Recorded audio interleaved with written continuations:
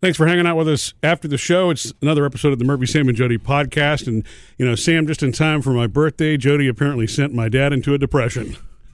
All right, so I'm exaggerating a little bit there. I didn't mean to. No, I know you didn't mean to. Actually, this was really, it was touching. I wouldn't have thought about this. When I showed up at the surprise party that Jody threw for me, one of the things that was there were a few pictures of me as a baby.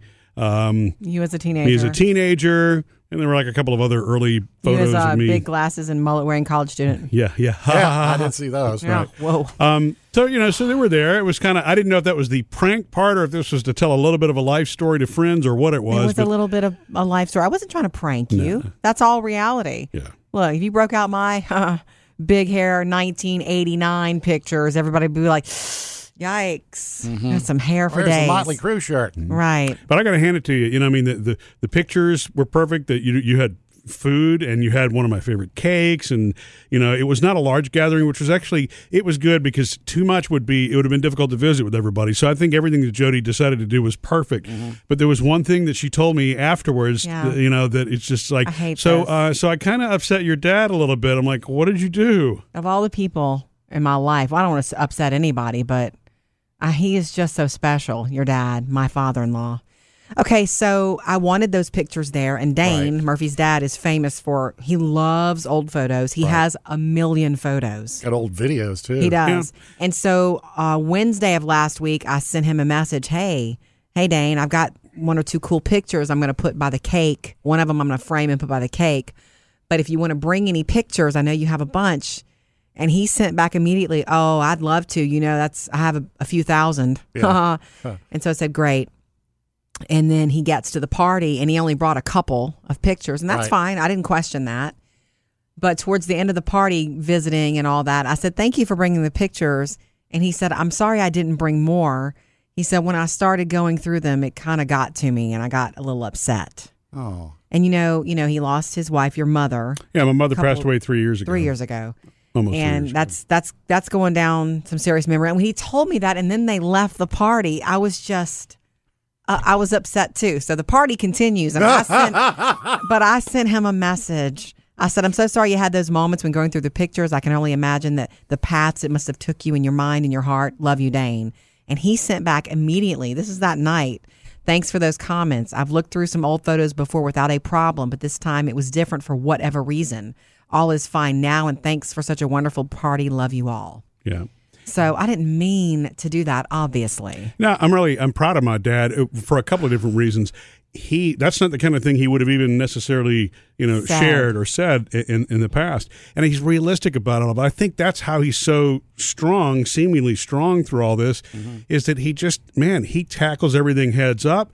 He didn't have to tell me that. He says what he needs to say, and then he moves forward. If you ask him, how he does it, it's like one foot in front of the other. He'll tell you that. Yeah. And so that's one of those things I love and admire about my dad. My dad's been through a couple of things in his life that have been, challenging. And Serious. I'm very proud of him for that.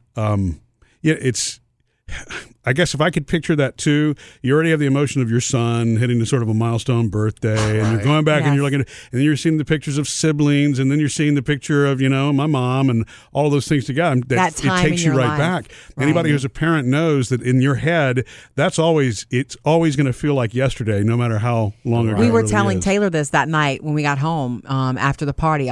When I was telling Taylor about Dane said that this is why he didn't bring as many pictures, and she was like, "Oh no!" And I said, Taylor, that's because it sent him back to that time, which probably is, a highlight in his life. I know for me, I said, me and your dad and you and Phoebe, when y'all were little, that's a highlight in my life and always will be. And it's slowly slipping away because you're 16 now. You're going to be 17 in 3 weeks. And I said, of course, that would make anybody emotional.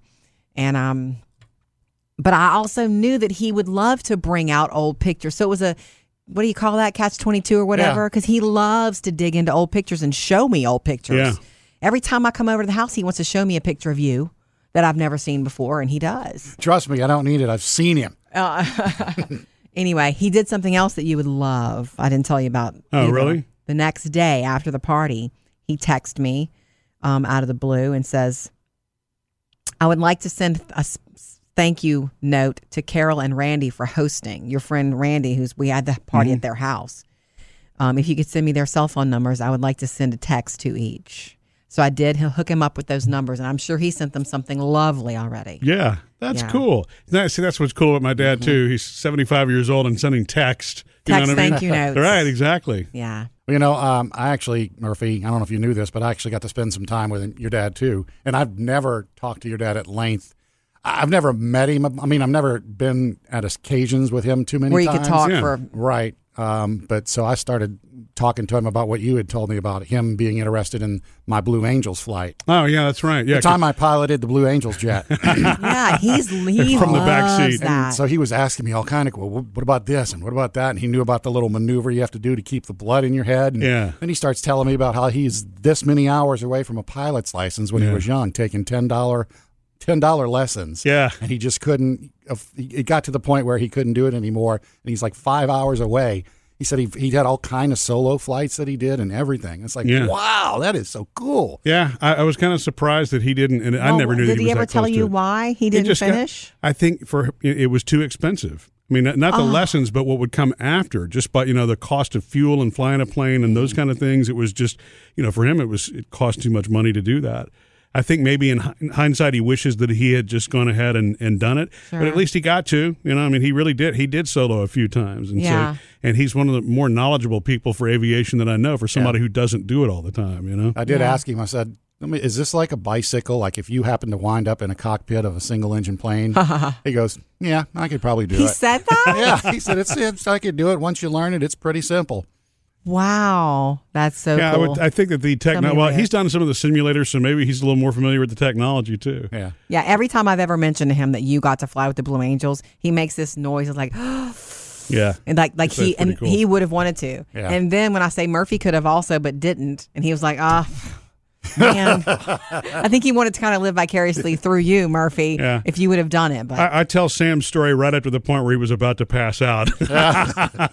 Missed any part of the show? Get it all at murphysamandjody.com.